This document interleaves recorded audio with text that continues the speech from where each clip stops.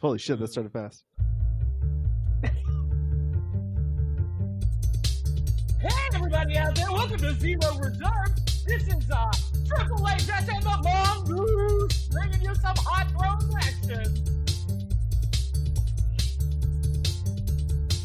What the fuck is going on here?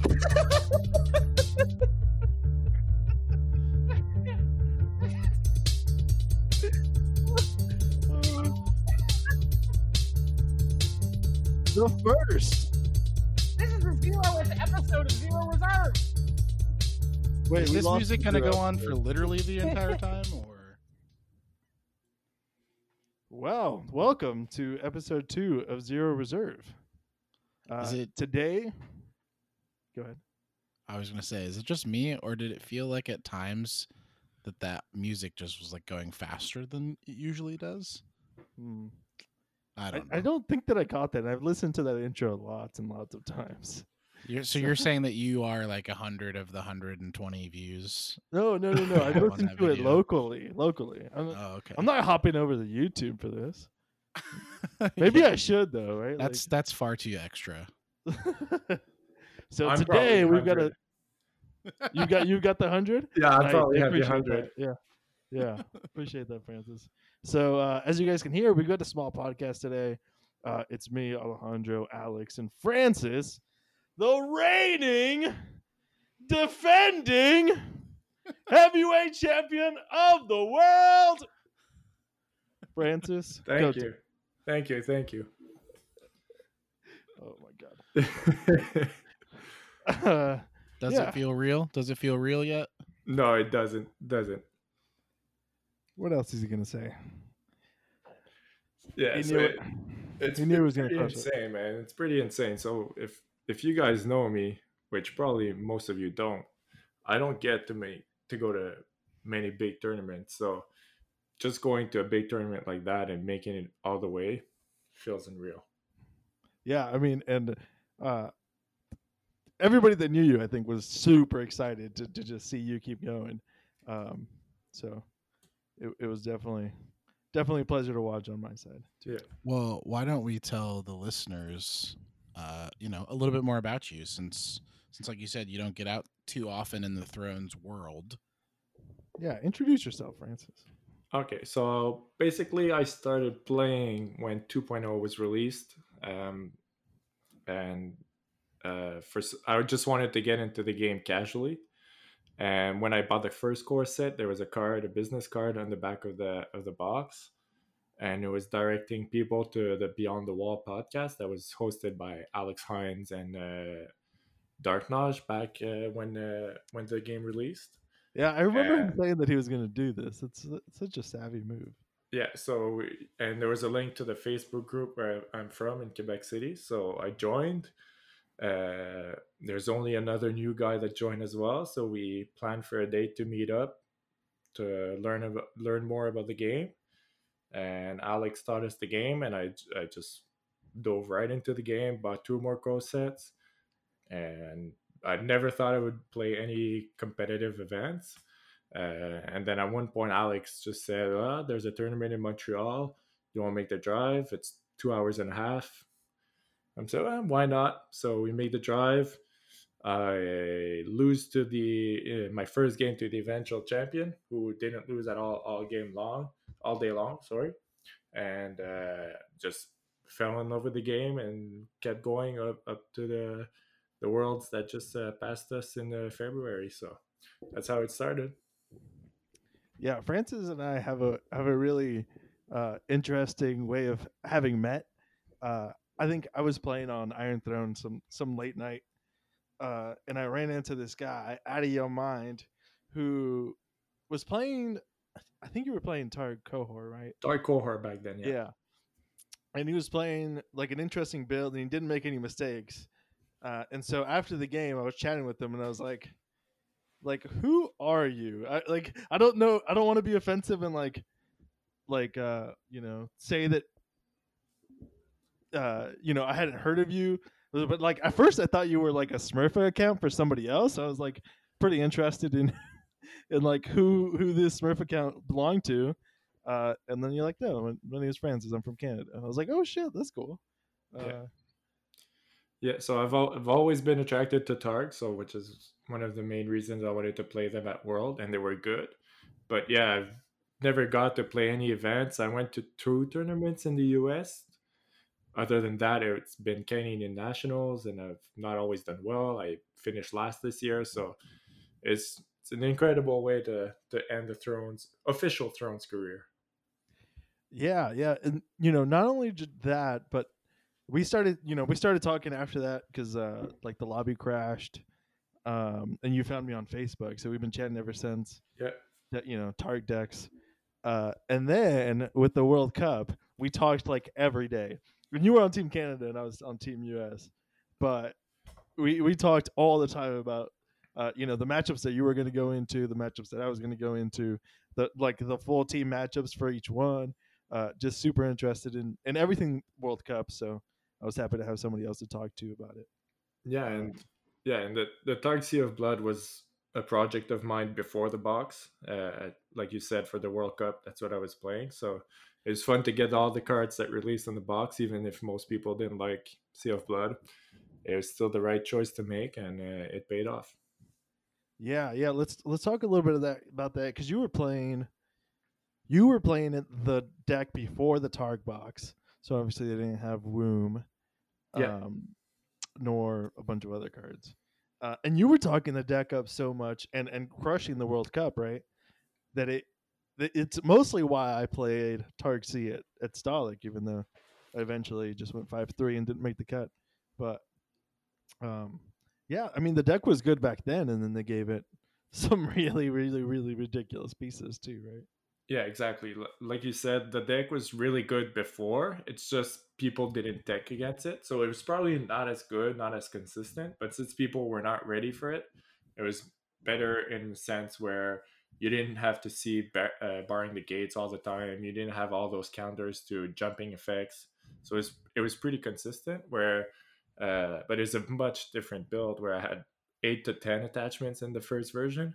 It was abusing gifts to get all the attachments needed and Voltron 1 or 2 characters and just intimidate the whole board with 6 cost Recaro and Dragon Skull, and then it would just have a free path to victory. But it was much quicker on power gain, but less aggressive. This was the version you played for the World Cup? Yeah, for the Swiss rounds of World Cup, and it was something that was. So when I went to nationals last year, I took Targ Knights of the Hollow Hill, but a very different version of what was popular, the one that was popular from Germany. I was talking to Storm a lot, Storm Humbert, with a different version. I didn't like the opening of Unexpected Delay. I just wanted to be more aggressive, and it just backfired on me. I had a bad tournament, and I had started working on a Targ Sea of Blood back then, and I should have brought it to the Canadian Nationals. And when I was selected for the World Cup, I was just like, I know I'm taking this. I know how to play it. I know how to counter the meta. It was Barakohar was already very good, but it was a good deck to counter it because it was so aggressive. It was running like 2 or 3 Bloody Aurochs. It was running Queensguard. It was running Tokar to stop the power rush from other decks as well. So it was already very good, and I actually went 5-0 in the World Cup with a Targ Sea of Blood before the Targ box. So it was a very good deck. Absolutely. Yeah, tell us about your Worlds testing. Yeah, so Worlds testing was pretty weird for me because I was gone on vacation for 3 weeks in Hawaii, right before Worlds. So I had started my testing I think I started in November when the box was released, knowing very well that I might get hit by a restricted list, but I knew I was going to play Targ Sea of Blood no matter what. And I kept telling Alejandro, like, I'm on Targ Sea of Blood. I don't care. Like, whatever happens, I'm going to find a way to make it work. So I started testing in November when the box dropped. I had a prime in Ottawa. So I made the whole 5.5 hour drive to Ottawa for a prime. And I was able to go undefeated. The night before, I remember talking to Alejandro because he had played against some Lanny Shadows at Stolic, and I was wondering how to beat it. And so we discussed a few changes to the deck. I was not sold on the box Recaro at first. I switched it the night before even I never tried testing the box Recaro. I like the other one so much because of the power gain and the intimidate and everything. But I still decided to try it. And I remember the first thing I did after winning the event is I sent a message to Alejandro, and I'm like, I want 3 of these guys. Yeah. That was a really funny moment. I remember it because you took some convincing. You're like, you know what, I'll do it, almost just to appease me, Yeah, and I'll test it in this prime. And then after the tournament, he's like, I want 3, dude. I was like, what? yeah. So he, And at the time, I wasn't convinced. And of course, as we know from episode 1, we ended up taking 3 Recaro in our deck too. yeah, exactly. So what happened is that every time I would get Blood of My Blood in my hand, he was the first target I wanted it from Blood of My Blood before Jogo and before Kotho, for the simple reason I only had one and I wanted to see him every game. And he was just so clutch at getting cards out of the hand with a 2-entry claim as well. So you're already removing three cards from hand, which is just insane value for a 4 coster. And if you're able to get the entry claim right after. Absolutely. So you've managed to talk for like 3 minutes after I asked you this testing question. You never even mentioned what I really wanted to know was who did you test with? Yeah, that's what I was gonna come up to. So, I told Alejandro about my plan of, well, first of all, playing Tarxi of Blood, but also since I know I'm going on vacation, I was like, I don't have any testing partners up in Canada. I have Michael Cito, but he's in Montreal, and we don't always have the time to play. So I'm like, I'm interested in testing with you guys from the NorCal if you're if you want, and if everyone wants as well. So it was pretty cool, man. Everyone accepted me. I was the only one outside of NorCal, if I'm not mistaken. That's right. And so we just started testing games, and even while I was on my vacation, my girlfriend was getting ready for a night out or something. I was like hopping onto my phone, getting some messages in, trying to see. Like I was following the meta even during my trip. I was like, I'm going to Worlds. I'm not gonna like take all this time off from work after just taking vacation, 3 weeks vacation, and then just go punt it in Worlds. So I was pretty invested in it, but like I said, I was waiting to have the perfect time where I wasn't busy or anything. I wasn't taking my phone out during vacation, obviously. So, but I was following the meta, and then I remember waking up one morning, the restricted list dropped, and with the time difference, I was late to it. So I wake up one morning, I see that Kotho isn't hit, nothing is hit from Tarxi of Blood. Um, so as soon as I got back home, I remember I just started grinding games with people from NorCal, trying to find ways to like get better with the deck, see what the new meta is going to shake up to, and took the deck to Worlds. Yeah, so there we have it, folks. Really, the only reason that I wanted to have this podcast was to steal some glory from Francis and bring it over to NorCal. Really, they deserve some glory for sure, man. It was a blast. No, yeah, no, it was really great having you. You're right that you were the only non NorCal person, but that was just this season. Like we've definitely had outside of NorCal testers with us, like LGB tested with us for a good while actually. Um, before he stopped playing, really. So yeah, it was a pleasure having you. Everybody was super excited to have you, and of course, we were very happy to see you end up victorious. That was really cool. Yeah, it was. What was fun about it? It was, I didn't go to Worlds expecting to win, so just meeting you guys over the weekend, and not like, yes, I got to meet you guys and everything, but the whole testing house I got to meet as well. I got to meet Alex like before we played in the finals as well. I knew who CT and Jess were because they came up to Canadian Nationals at one year, and CT actually comboed me round 1 once. So yeah, sorry about that. But yeah, getting to meet like even I was for a while I was playtesting with Daryl, Storm, and Austin. We just had a Targ group where we bounce a bunch of Targ decks around. Mostly Storm. If you know Storm, he likes to test a bunch of decks for fun.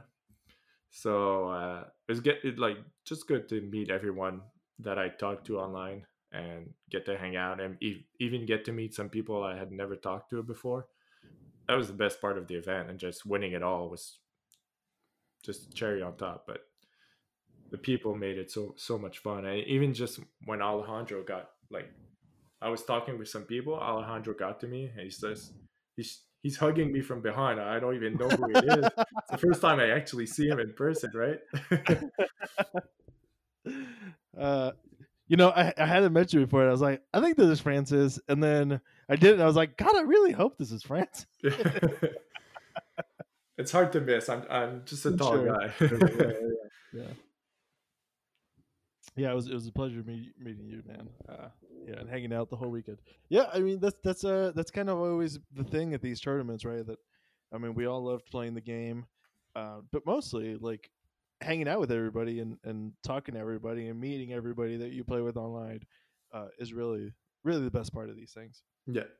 Yeah, you say that you haven't, maybe gone to as many tournaments as you'd like, but I mean, shit, man, you've only played like 30 less games on Jousting Pavilion than me, so don't sell yourself short. You get around, But yeah, this being your first Worlds event, obviously an amazing finish.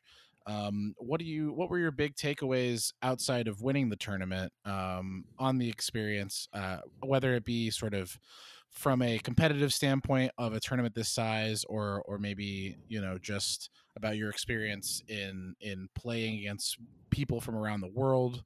What were sort of your big takeaways from the event outside of winning? Obviously, we know that's the number one.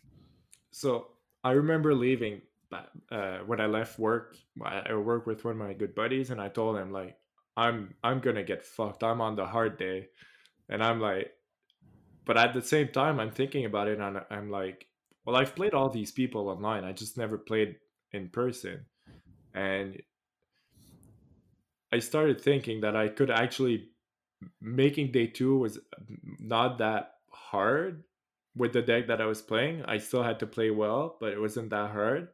And then I get paired against Chris Schoenthal round 1, and I'm just like, he's on Stark Fealty, flips over Winterfell and Recon, and I'm like, yeah, that's my World's tournament right there.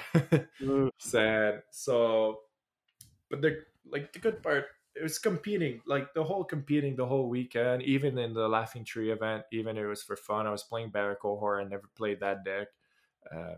It was a solid deck. I just wanted to know like how it played more, since like I said, since I was on vacation, I grinded a lot of games when I got back, but I didn't get to test any other decks other than Dark Sea of Blood. So I wasn't fully sure about how good Barrack Ohor was other than playing against it. So I wanted to know what it was. So I took it to the Laughing Tree, got to play against a bunch of good players. Melee was fun, got to meet a lot of people. Just the social aspect of the whole weekend was just the best part. And playing against I mean, usually people who go to Worlds are some of the top players, so getting to play most of the top players in the world was a very fun experience as well. Now, do you have any previous experience in card games before Thrones, or was Thrones your first? Thrones my first love. Thrones my first love. I've played, like most kids, I've played Pokemon when I was a kid, but never played seriously. So yeah, Thrones was very much my first competitive card game. Yeah, I have to say, I watching you the whole weekend and then eventually playing you in the finals, I was very impressed with your technical play. I thought, people often say that, oh, if you play exclusively on the Iron Throne, you're going to develop bad habits, this, that, and the other. But perhaps anecdotally, at the very least, I think you're proof that really just playing a lot is really the most important things when it comes to sort of honing your ability in Thrones and card games in general. So, and that being said, I'm a little curious to talk about the actual list, since we did end up playing such a close list. I believe we were only 2 cards different ultimately. Yeah, 2 cards different. What for you going into the last, few days before deck submission? What were the big what were the big questions that you wanted to try to answer? What were the last minute changes for you? Actually, the night that we sent the list, I did make 2 changes. I wasn't sold on either Hago or Ago. I don't remember which one because I had uh, Ago. I wasn't sold for the lack of summer plots, but he did have the green icon that I wanted in my deck. And Hago was just underwhelming. But at the same time, he has the trait, he has the cost, and 2 icons that are very good. So I decided to put them back. I had 2 Iron Thrones in my list for a long time.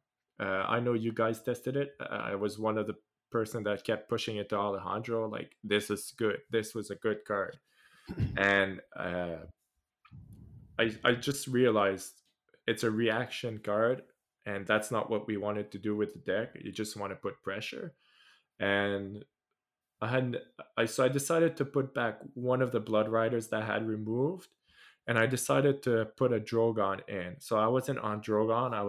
I was against having Drogon in my deck for so long, and I was just like, if I draw him and I'm able to play him, he just changes the game. Other than being able to not play him with the womb or with the overwhelming numbers, but being able to marshal him or even ambush him during a mid challenge just changes the game so much. Uh, for his reaction of being able to burn through dupes. So I decided to add him without playtesting, but I've played so much Dark before that I was confident that he was going to be good. I only got him once in the whole event though. So I can't say how good he was in the deck since I didn't get to see him much. Um, That is kind of the nature of playing, a singleton copy of a card. I can say that we also played a Drogon, and it was actually pretty critical. I remember now I was telling the story of my game with Reinhardt in the last episode, and I think I was misremembering some things. And after reflection, I remember now that I did flip the Vanquished on that turn, and I had a market, so I had 6 gold, and on my counterattack, I was able to ambush the Drogon and then play the Kotho, the Masande. I mean, and it was just such a huge counterattack. and Um, that's on his sneak attack turn, right? So he couldn't intrigue it exactly, away. exactly, Yeah. yeah. So, I mean, Drogon obviously had its issues, but it just felt so swingy in those games where you were able to trigger it. Yeah. And I agree that the Hago was easily the worst Blood Rider in the deck. But And yeah. and the Ago, we had cut the Ago for a while, but like you, we really valued that intrigue icon, and especially with the Blood of My Blood, it made its way back. Yeah, the Blood of My Blood is what made those 2 cards back into the deck, where you might not need them for the abilities, but just having the body for cheap, because Blood of My Blood, you're usually going to have it for 1 or 2 gold, not the full 3. And if you do pay the full 3, you'll usually get an impact character like Jogo or Rakaro. But just having the icon, he gets a strength buff from the devoted Blood Riders. He has the power icon. He has a good strength. He's 4 cost. I mean, he's not the greatest, but he does what the deck does well. So, What one other point that's like a bit niche, but it matters, is that against the bad matchup, right? The one matchup that we were really concerned about going in was the Lanny Shadows matchup. yeah, It's another, if you go first, which is really important. Um, the reason why the matchup is really bad, it's like it's one card, right? It's Robert Strong. yeah, Um, and they play at least 2 summer plots. And so if you can trigger his action before Robert Strong has a chance to come out and blow something up, like that actually ended up mattering, at least in our testing, was yeah. you know the the ability to use him before your guy dies. So it's not big, right? Like we weren't running any summer plots, so we weren't getting any value out of him ourselves. But in the bad matchup, it actually mattered that his action could play around our worst card. Yeah, that's what I saw as well with the Algo in the Shadows matchup. Michael Cito actually played uh, Lanny Shadows the whole time. I was testing Sea of Blood. He was on Lanny Shadows. He was on Lanny Shadows during the World Cup. So he was like my testing partner for that matchup. So it helped him in some way to be better against the Sea of Blood, but it did help me to see that matchup better as well. And yeah, the stand was one of the cards that like one of the effects that I valued the most in that matchup, which is one of the reason I had trouble cutting Queen's Guard, because if you remember, Alejandro, I was on Queen's Guard for a long Yeah, time. yeah. You were on some weird stuff for a long time. Yeah, The only thing that we talked about after the test house started was like, dude, we tested your card, right? Like your card has been the Iron Throne, and I'm telling you, it's not good enough. yeah, Like it does not push the needle enough, so we're not on it.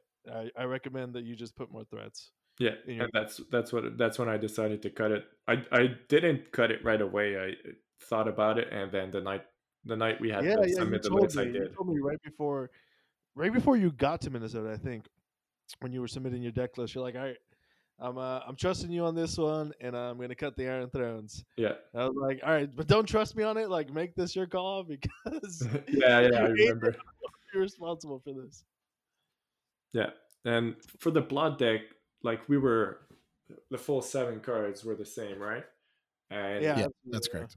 and so the March, I think I slotted in March before Valor M. I was just tired of people setting up one big guy in front of me. I was like, this if I Yeah, yeah, if I play March, it's just game over. So yeah. I uh, know. I know. We tested a game in those upcoming weeks where I played Barrack Cohor, yeah, and like since I knew your deck and I knew Targ C, right? Like, I think I set up the Dupe Stannis Bodyguard 0 cost location, and it was like, well, if he slotted in, otherwise, like this is gonna be really tough for him. It Uh, not only is it just like good to have to punish people, the greedy setups, but it's also just it's good in aggro because yeah, you yeah, can you're use curious. it to Yeah, finish wiping the board after a big claim turn. yeah, You can't put to the sword of Stannis, so sometimes it's the best way to get rid of one. It's just I just really like it in both aggro decks and attrition decks alike. Not to mention the initiative. There were a lot of games where initiative mattered more than anything else, and so you are predicting your opponent's plots, and you just want something that you can, pretty assuredly say is going to allow you to go first. So I thought March to the Wall was excellent, and the Valor. I'm interested in your thoughts on the Valor, how you utilize the Valor in your games, because obviously you listened to the last episode, so you've heard sort of how we were utilizing it. But I'm interested in hearing how, if it was any different for you. so it wasn't different. I just never had to use it the same way you guys did. The only game I could have done it was against Hano, but my hand was not good enough for me to do it. But I remember you mentioned last episode that you and Alejandro got a Skype call or Discord call. I don't remember which one it was. Yeah, And yeah. and you discussed the opening of Valor for Lanny Shadows against Barracohor. And yeah, yeah, and I told Alejandro, I said, why don't we do the same thing with Sea of Blood? And he told me, yeah, I just got off the phone with Alex, and that's what we discussed a bit. And I had a prime, so I got back from my trip on Friday, the Friday before Worlds, and the Saturday, the following day, I had a prime in Montreal. And crazy like I am, I just did the drive right away, and I decided I had the exact same plot deck I had at Worlds, I had in Montreal. There was no Barra cohort, so I was sad to not test it there, but it just did so much work. There was one game against Night's Watch Valyrian still where he had 3 stall plots, and on plot 4, he had Three Finger Hob, Clytus, and none of it was protected. and I just went to town with Valor M and just swung the game around because of it. So I just never had at Worlds. I never had the chance to do it, but it was there for it. Yeah, I think I did the math. I ended up opening Valor in the tournament 4 times, which just is a lot when you consider that, you know, I only played 12 games. Yeah. I don't know why I just never had to. Maybe it was the way I was, like the setups I had were more character centered than location centered, and not having Kotho in hand earlier or things like that matters a Yeah, lot. I think That we doesn't definitely matter to me. expected. I think we definitely expected the times in which you'd need to Valor or want to Valor on turn 1 to be much less than they ended up being. So it's possible that it was just, you know, kind of the way the games went, and it wasn't actually that Yeah, that's fair. imperative. Yeah, I definitely thought about it in my game against. So I played Barracore top 8 and top 4 against Ryan Wood. His setup was just trash, so I couldn't, because my setup was Plaza of Pride, Womb, and like the King's Road, and he just had two, like Angie the Archer and another Chud. So I'm like, I'm not going to VM that because it's not worth it. But had he had a big guy with no dupe, I would have just Valor. Like my setup was basically Valor. I'm gonna Valor you right away. Did you remember? Do you remember what he opened against you? I think Ryan opened. He might have opened King Plot. I think it was King Plot. To limit, yeah, I think it was King Plot because I didn't trigger Womb that turn. Interesting. Either King Plot or Barring, but it's one or the other. Because I only had 2 characters, I couldn't trigger Seal Blood that turn. Probably couldn't Kothol that turn, but he, like Ryan, just it sucked for him. He just drew nothing all game long, and the only time he drew something was on his You Win or You Die and couldn't play anything. And then against Hano, he had Undo Bob, but I had a Forecaster. I think I had Ricaro on board, a Devoted Blood Rider, and then a 1 cost location or something like that, or a 0 cost location. And my redraw wasn't good enough for me to Valor, but might have been the good call. But still ended up being able to win it. So, well, and that's one of the things that makes the Sea of Blood deck so resilient, is that you have all these plots and these like, you know, technology cards that are meant for the specific matchup, but outside of maybe, you know, a few cards, there's really so many ways that the Sea of Blood deck attacks you, you know, and that may sound odd because it is a very linear deck in that it's primarily motivated to make military challenges against you. But, you know, if they play Barring the Gates, you know, that doesn't prevent, you know, 2 or 4 claim challenges. You know, it doesn't prevent Put to the Sword, these things. So that was what we found in testing, was people would, you know, they would pack all these answers expecting that it would really change the matchup for them, but ultimately they couldn't really deal with the claim plus the Sea of Blood trigger, you know, and also just deal with the tempo that Targ is able to provide, whether it be from Kotho or from Womb, etc. There really were only a few things that like absolutely stopped the deck cold in its tracks. You know, Parlay being probably the best one.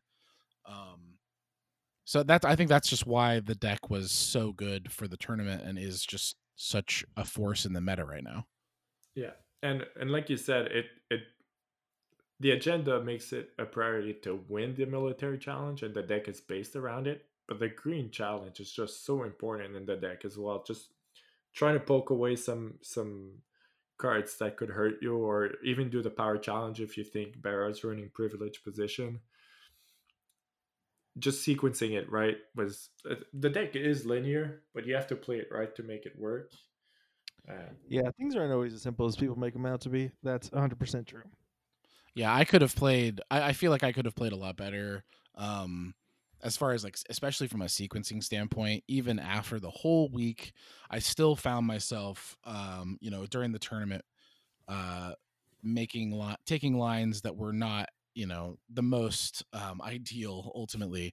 So it's one of those things that you know I think that you clearly showed a mastery of the deck, and it's evidenced obviously by you winning, but it seems to have come as a result of a lot of dedicated time spent learning the deck, whereas some of us just or kind of winging it more or less, picking it up after a week. So it pays to have put that time and effort into a deck. Obviously, there are consequences to just sort of like, you know, there are consequences, both positive and negative, obviously. But having dedicated yourself to a faction and to a specific deck for a period of time, really paid dividends for you. Yeah, I've always been a fan of the Dothraki theme, and I was even trying to. I told Sam at Sam Bratz at the event I was trying to recreate his Targ Crossing, the Power Rush deck, but there's so many decks like you guys mentioned in the testing house where it just folds the Targ Sea of Blood.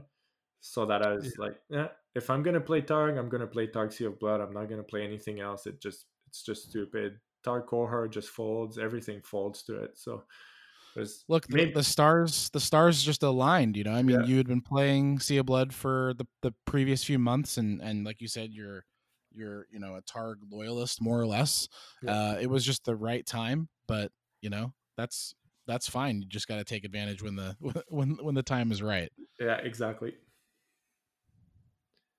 100%. I mean, same for me. I'm not sure that my loyalty has been as strong as yours, but I've definitely played a lot of Targ in my day. So I was happy to go out on the last official event playing Targ. So you've won the world championship. What's next? I'm just gonna keep playing. There's nothing nothing next. It's just gonna keep doing what I always did. For sure, people invite me to tournaments much more than before, but I have to talk with the player council eventually to create a card design. But haven't thought about it much, other than probably going to be something represented in Targ because I It's love got to them be so much. it's got to be some braided boy, right? Yeah. Probably going to be someone on a horse. But yeah, I'm just gonna keep playing. I mean, I joke a lot about not having a local meta, but I still have a couple of players who play more casually that do go to events, but they're not super intense. But I still get to play with them every now and then. I'll still hop on Iron Throne and get some games in. Uh, but other than that, nothing changes, which is why I still feel like I have trouble accepting that I won. Is that nothing changes, right? You just go back home, you play cards again. More people know me, but that's it. I was just playing a super good deck that I've been playing for a long time, and I'll keep playing Targ. I'll keep playing other factions as well, but nothing changes. So I know we've talked at length about the at least I have talked at length about the my games during the tournament, but I'm interested in from your perspective, the final game. Obviously we know each other's decks. You have a great hand. What did you think from your perspective? What did you think of the way that the game played out? Have you gone back and watched the game at all on the stream? I probably watched the game 5 times, and it feels it feels the same way watching it as how I was feeling during it. Um, I think you were unlucky in the cards that I drew from the get go. I drew, like I told you, I drew the first 4 cards were Kotho, Braided Warrior, Womb, Marini's Market. I knew I was keeping. I just looked at the 3 other cards, and like you said, I snapped get the hand, knowing it was going to put pressure on you. Either I have the King's Road or I have a monster hand, and I knew when you played King's Road, I knew I was losing the initiative, but I still wanted to play Vanquish because I needed the claim, I needed the gold. I could hit you back harder, and just in case you got greedy and not played a Vanquish. I was like, maybe he's gonna be greedy, knowing he has the initiative, and think I'm not gonna play the Vanquish. And then I redrew into Aegon, and I knew how my turn was gonna be right away. And from that point on, all I told myself was, unless you fuck it up, you're gonna win this game. And it's not because you were playing bad. It's just the cards just drew perfectly for me.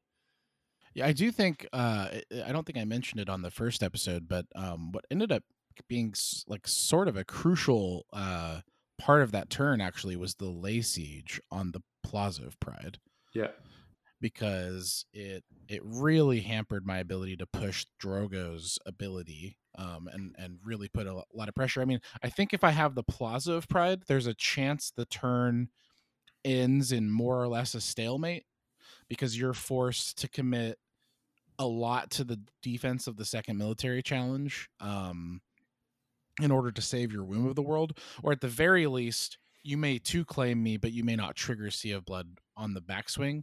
You know, it's things that I think I understand. You know, obviously you had a very good hand, yeah. but I think there are different ways that the game could have been played.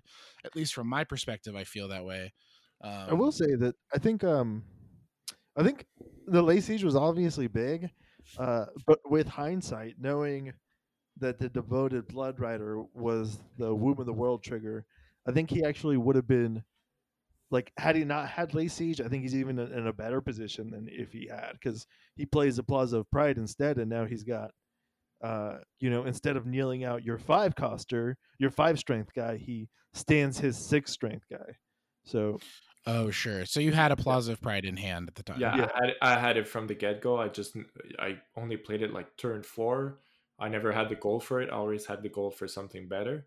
But like Alejandro just mentioned, the devoted blood rider was actually much better than people thought. When I flipped it, I was a bit upset, and I'm like, he actually like boosts Kotho enough to defend the second military challenge, because Yeah, I no, had it all the actually late was siege.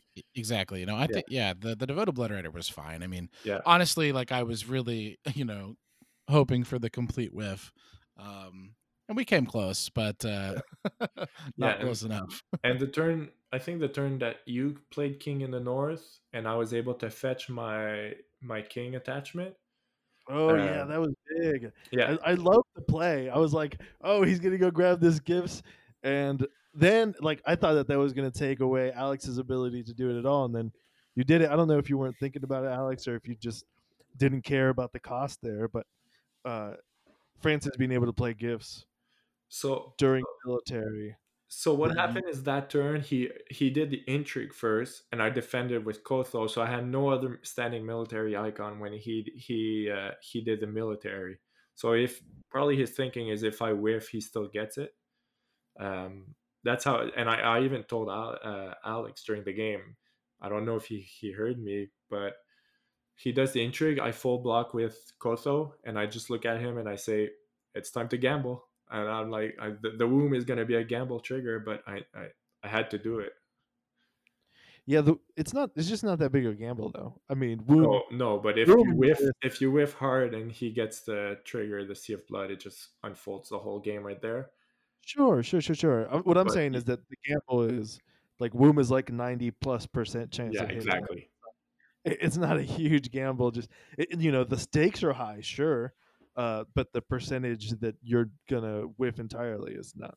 No, I think in retrospect, it was very likely a mistake on my part to give you the opportunity to play the gifts, but I had my back against the wall a bit at that point, so I had to kind of, it was a bit of an angle, hoping that you wouldn't that you would forget basically that you could play it, obviously, but it was a greedy play on my part. But I think from my perspective, it was it was maybe the type of risk I had to take in that scenario. I'm not entirely sure. That's probably fair, right? Like you're pretty far behind at that point. You have to play to your outs, which is just like him having a very low percentage hit on a Womb trigger. Yeah, and I think I hit Jogo on that one, which got me to be able to play him next turn, which was just yeah, I played Jogo the next turn on my Furry. We double Furry, but I think the biggest mistake Alex made was getting the power on Khal Drogo, which put him ahead on power. Yeah, That that was was also in there. yeah. That's what I was trying to make sure I was never over you on power. So it's either a coin flip or I get initiative when we're gonna be tied on initiative. And Uh, this is another example of just, your experience with the list. I think it just led to cleaner play. Like yes, you had a better hand than me from the get-go, but I also just think you played the game better than me, and so, are very deserving of the victory yeah, ultimately. I think the finals was unlike the semifinals. The finals was a clean game from my end. Absolutely. And I also had to play Kevin round 3 in the Swiss and Tom in the top 64 games. So I did play two of the like twice against the same decks, and I never won initiative in any of the games on turn one, and was able to win all 3 games. So, like you mentioned in the first episode, winning initiative wasn't always the key in the matchup, and I knew that going into the finals that I had won 2 games without initiative and didn't care for the King's Road as much as I cared for the jumping effect. So having 2 right from the get go was key. Yeah, Yeah, we it did. definitely oversimplified Absolutely. the Yeah. the go first you win thing. I think mostly because we didn't do that many mirror tests in the testing house.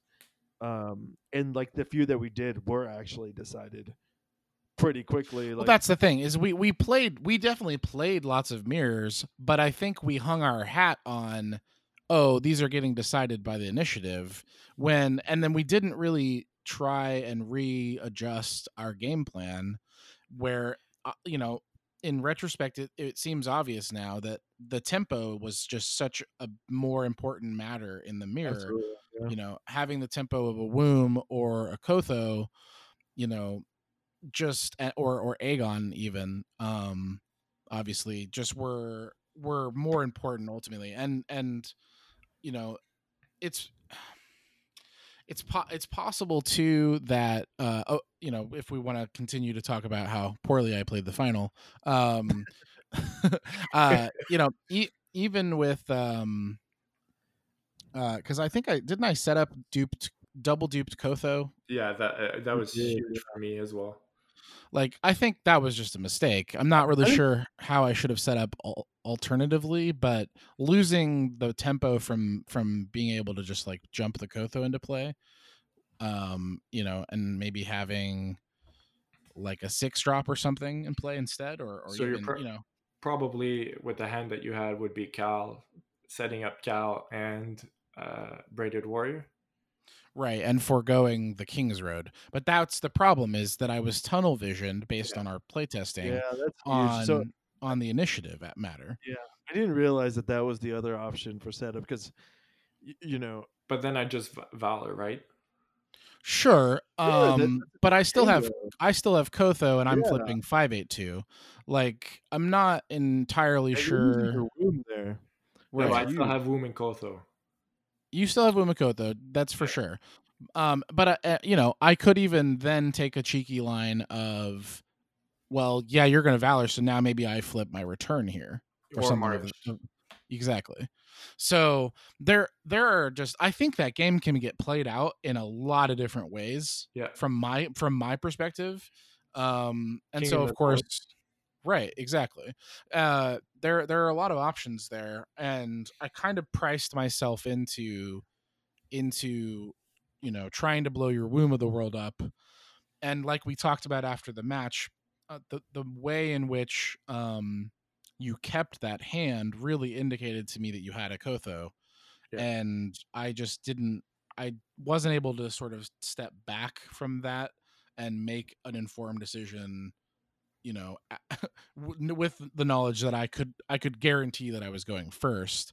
And so I think that was definitely a mistake on my part, but obviously, um it's a long day, and I was very fortunate to get where I was, so no complaints on my end, but it's just that, it's just kind of how I am. I like to go back and sort of think about how I could have played better or differently in scenarios like that. But you know, it was a blast being under the lights, obviously, and super happy that, you know, someone who brought the correct deck to the tournament won, obviously. Yeah, it was the right call. It was the right call. Yeah, I can't tell you how excited I was when 3 of the people that I tested with were in the top 4. I was like, you know, this is better than me being there, because holy shit, that's so fucking cool, dude. Yeah, I almost fucked it up against Hano though. You did. You did. Like- I was real nervous for you while I was getting on my fucking plane. Yeah, when people come see you after the game and say, how much did you pay Hano to not flip barring? I'm like, I didn't even think about that. I felt bad for him, but I like the first turn where we didn't calculate the strength properly, and I went back to see the game, and I clearly hear myself say I lose 5-5. So I wasn't thinking about the devoted blood rider. Yeah. There's a lot of pressure in those games, right? So Absolutely. you make those silly mistakes, and everyone missed it. I was looking at the cast to make sure everyone on Twitch missed it as well, and everyone on Twitch did miss it. So it's like, it wasn't only me, it wasn't only Hano, the judge, it was, except someone in the stands, everyone missed it. So, if the next world championship is at Stalik, are you going to defend your title? I would like to go. Being able to go is another story. I never know it. I think it's in November, right? It's in November, yeah. Yeah, so I don't know. For me, work is pretty busy around those time of the year, around November, December. Got to make it money wise as well, but definitely want to try to make it for sure. Always like Alex Hines always sold me on going to a castle and playing cards and getting drunk is a good idea. Right. Well, and that's completely hypothetical, right? I mean, who knows where Worlds will be? Yeah. It just definitely seems like that's an idea that a lot of people have been putting out there. I know I'd like to go to Stalik for my first time. Alejandro, you've been twice now? Twice, I Yeah, think. yeah. And Yeah, it seems yeah, like you've got yeah. nothing but good things to say about For it. sure. The only thing that I would say is that I regret staying up as late as I did the night before the joust, because I was absolutely wiped this last year. But that's not a fault of Stalik. I was having a blast playing 1.0 rental until the next day when I just couldn't function as a proper human being. Yeah, definitely want to go to Stalik and play cards and enjoy being with everyone over there. But we're gonna see in November if it's possible. Well, before, because I have to register before, but definitely want to go.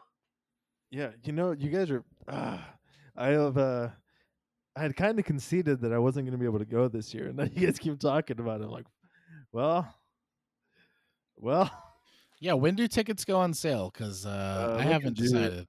Yeah, I really want to go, and I especially, you know, I would say the chances of going for me are probably going to be increased if they do name it the World Championship, because if they don't, I feel like, oh, maybe I can go in 2021, you know, but it's, you know, it's hard to say. I mean, we know it's happening on the same level this year at the very least. It seems like a no-brainer, right? Like, you would honestly think it'd be really hard to come up with another event, right? Like everything's still being organized, so that'll be whoever ends up being the maester of tournaments. I don't know what that maester title is, because I'm not into any of the fluff. But that's got to be a priority. So maybe they can make something happen before then. But actually, it'd be pretty nice to have it in Europe, anyways. So yeah, I don't see how they don't do it in Europe or at Stalik. Yeah. I don't see. I think that's a you major do it slap in the face, right? right. Yeah, I mean, you do it over there. You guarantee like a big turnout. As long as they want it, like, you Right. know, if for some reason the Stalik people don't want it there, then that's another story. But even if they don't want it at Stalik, I think it still makes sense to have the event in Europe, just because. Oh yeah. That's fair. Absolutely. I mean, and I would hope like maybe the tournament organizers at Stolic don't want it to be a permanent thing, but at least the first year after, you know, the FFG sort of passes off the organizational torch, so to speak, it would be nice to have it somewhere where we already know there's going to be a large turnout. I think that's the idea for me. All right, let's look up flights. So one more thing I wanted to ask you, Francis, while we've got you on here. What are your feelings towards a potential change to the restricted list, particularly with Sea of Blood in mind?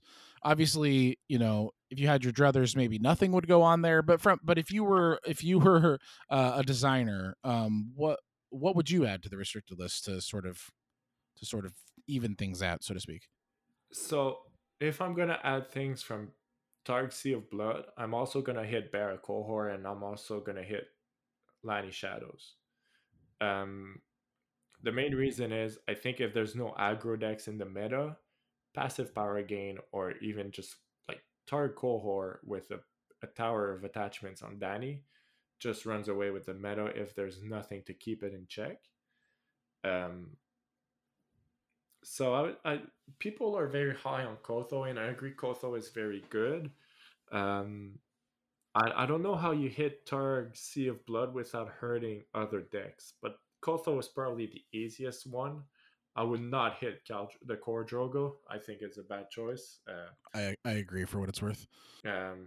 If you're gonna hit like those good 6-costers, you're gonna start hitting them all over the place. And Core Rob has been in the like a strong card in a strong like every start deck plays Core Rob, or almost every start deck, and it's not even discussed as being hit by the restricted list. So I don't see how you hit that when Stark has been winning Stolic 3 of the 4 years.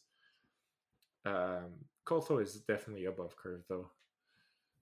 Do you feel like restricting Kotho, like let's say the restricted list is just Kotho, do you think that evens things out, or do you think then Cohort and Shadows are just too good, like they're just that much better than Sea of Blood? I mean, they're that much better. If you don't have anything aggressive in the meta, I think. So you think restricting Kotho kills Sea of Blood? No, I don't think so. Okay, because that's my. I personally think a heavy-handed approach to the restricted list now would be a bad thing, especially with Targ Sea of Blood, because like you said, Targ Sea of Blood is checking a bunch of decks, right? Yeah. But it's probably way too far above the rim, to use a colloquialism. But yeah, it's. I think that eliminating the deck from the format would create other imbalances, like you said. So it's for me, it's about finding the right tweak to sort of bring Sea of Blood down just a notch. And I honestly think Kotho might, be the answer, but it seems like people are more interested in a heavy-handed approach. I mean, I can see banning Sea of Blood if it wasn't for all the other decks that would just go up in popularity and just be way too good. There's always going to be a deck or a few decks that are better in the meta. Of course. So you can never stop that. You take one away, another one pops up. It's always going to be like that. It is kind of the flaw of using the restricted list as a means to diversify the metagame. I think ideally we'd be designing new cards to do that, to do that, and maybe rotating cards out. I don't know. That seems like that hasn't been talked about at all in all of this transitionary processes. FFG was eventually going to rotate cards out of the game, and we basically got right up to the point where that would be happening, and I haven't heard that discussed at all. So I'm interested to see, what the next few weeks and months bring as far as development, because it's where do you guys land on the rotation stuff? I mean, would that be something you'd be interested in seeing? I am. Yeah, definitely. I yeah, I'm not sure that I've played a game very seriously that rotated. Like I play, I guess I play Magic pretty damn casually, so that doesn't really work for me. I do play Eternal, and the format that I play there is the one that doesn't rotate, so it'll be a change for me. But I think I guess I'd have to look at the first cycle of cards or the first two cycle of cards and see what's even getting rotated, what's even getting played at this point. But even without rotating like forever some cards, you can just rotate in and out some cards during a certain amount of time. Like for a 3 months or 4 months period, you like remove part of the first and second cycle, but not all of it. You make some decisions to keep some of the like of the some of the traits that are together in some of the cycles together. You want to keep some Drown Gods together, or some Dothrakis together, or whatever the traits are, some R'hllor together, and you don't have to remove it completely from the game for the full like for the rest of the game, um, but you can remove them for one cycle at a time, like for a certain period of a time, one cycle. Um, I would be interested in seeing that approach as well. Um, I was looking at the deck list from my Tarxia of Blood, and you were mentioning what I would restrict. I would actually restrict King in the North. I think that card is pretty good in that deck, and pretty good in Barakohor as well. I would try to hit the top three decks to me were Lightning Shadows, Barakohor, and Tarxia of Blood. So I would probably try to hit those three the most. Yeah, I like restricting King of the North. I also like a restriction on Return to the Fields. Yeah. I think those two plots in particular keep a subsection of decks and strategies down. But then we have to discuss like where does things they do for love fit into Thrones, because obviously if Yeah. any amount of that is incorporated, I think that gives a big shot into the arm to all the attrition decks. So maybe we don't want to get rid of Return to the Fields, and we don't want to get rid of King in the North, because if those decks become oppressive and a huge problem, then you're gonna need stuff to combat them. So it's a big thing. It's going to be difficult, and I don't begrudge any of the potential people who will be in charge of all that. I wish them the best, but it's going to be an uphill battle. But I'm interested to see where things go. It seems almost impossible to me that there won't be some major changes on the horizon. I know that UK War had their draft this last week, and they're choosing not to make any changes, which I thought was quite interesting. And that it sounds like Thrones War, the USA Thrones War, the SoCal Thrones War, original Thrones War, is going to make quite a few changes. So we'll see. I guess they can kind of use those events as experiments or whatever. But yeah, it should be interesting. Yeah. That's I'm a little bit nervous about all the changes. I mean, we talked to you a little bit earlier about introducing cards that would kind of replace or do what a restricted list would kind of want to do, which feels like what the things we do for love would do. Like it would shake it up. It would be if you make everything legal, it make the game kind of it changed the game, right, entirely from what it looks like now. And instead there's a half incorporation and a restricted list, so it's going to be even wilder. And it's a little nerve-wracking to think about having to do that much preparation for a single tournament. Yeah, it's daunting to consider adding everything. They kind of left us with a weird dilemma in that regard, where we have these cards, but we don't really know if we should be using them or not. We don't really know if we want them. Like, thanks, Right. FFG. I didn't even buy the pack, so I haven't bought it either yet. But the inverse is strange too, though, in that we, until the players committee or the conclave, as it's being called now, is up and running, and I envision that to take some time to get going.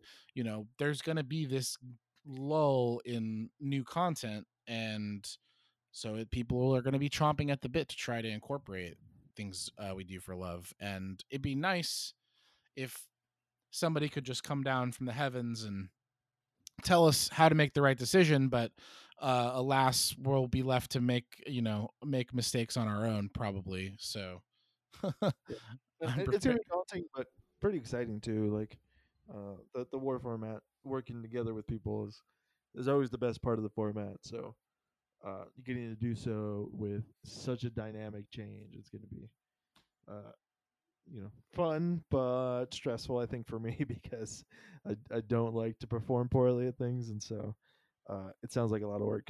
But I we'll just see. I just don't want them to make it a 1.0 game. I'm pretty sure 1.0 was good, but it's a different game with a different cost curve. I don't want people to make it into a mix of 1.0 and 2.0. Yeah, Right. yeah, Yeah, agree. that's definitely a risk. Uh because it seems like, obviously they tried to balance out some of these things to, the 2-point design heuristics, but I'm not sure they really accomplished it ultimately. Um I mean, they were just cards that were loved by Nate French from what I could see in the pamphlet that was with the card Yeah.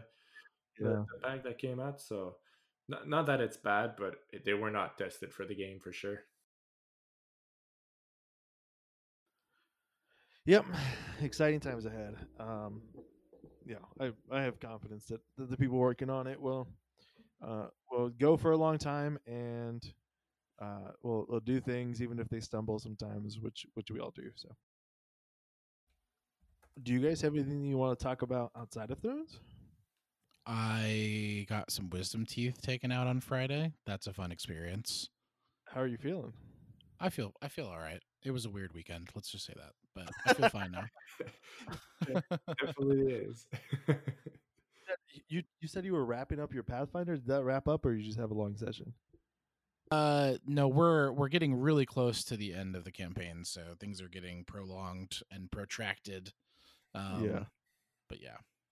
yeah. My campaign's actually nearing. It's probably in the last 20%, which is kind of crazy because it's the first time we've ever gotten this far, and I don't know what to do with my hands. Things are getting crazy. Yeah, it seems to be a common theme among groups. But yeah, we've been like playing this same campaign for going on. Well, it's been over 3 years now, which is the longest I've ever played any Yeah. particular campaign. So I think people are ready for something fresh and something new, but we gotta finish it out, finish it out with style. So yeah, like I said, the sorry we didn't record yesterday. Things just kind of got out of hand with that. So One thing that I'm super excited, actually.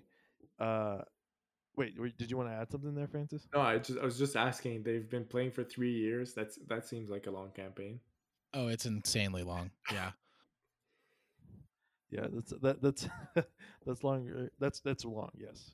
Um, I was gonna say that Angela won the lottery for the Harry Potter and the Cursed Child on Wednesday. So we're gonna go see that. I'm gonna take a half day, go into Nice. San Francisco and watch this 5 hour long play split up into two parts, and I'm super excited. I've Wow, it's 5 hours. yeah, That's yeah, insane. it's like 2.5 hours, and there's two parts. One at 2 o'clock, one at 7 o'clock, something like that. Yeah, yeah, it's kind of crazy. We've been like super into like plays and musicals lately, and over the past few years, I like read all the like I'm super late to the Harry Potter thing, but but I dug it as I was doing it. Maybe 3 years ago, I read all the books, um, and for some reason we hadn't really considered this ninth. It's essentially book nine is you know, what they kind of pitch it as, and now we're finally gonna go see it, and I'm super excited. Like, we just found out on Saturday or Sunday, I don't know, when she won the lottery for it. Hell yeah, that's And awesome. Yeah, I can't. I'm like, I want to catch up. I want to remember everything that happened in all the books, which isn't really be a problem. But yeah, it's exciting. Right on. How about you, Francis? I'm good.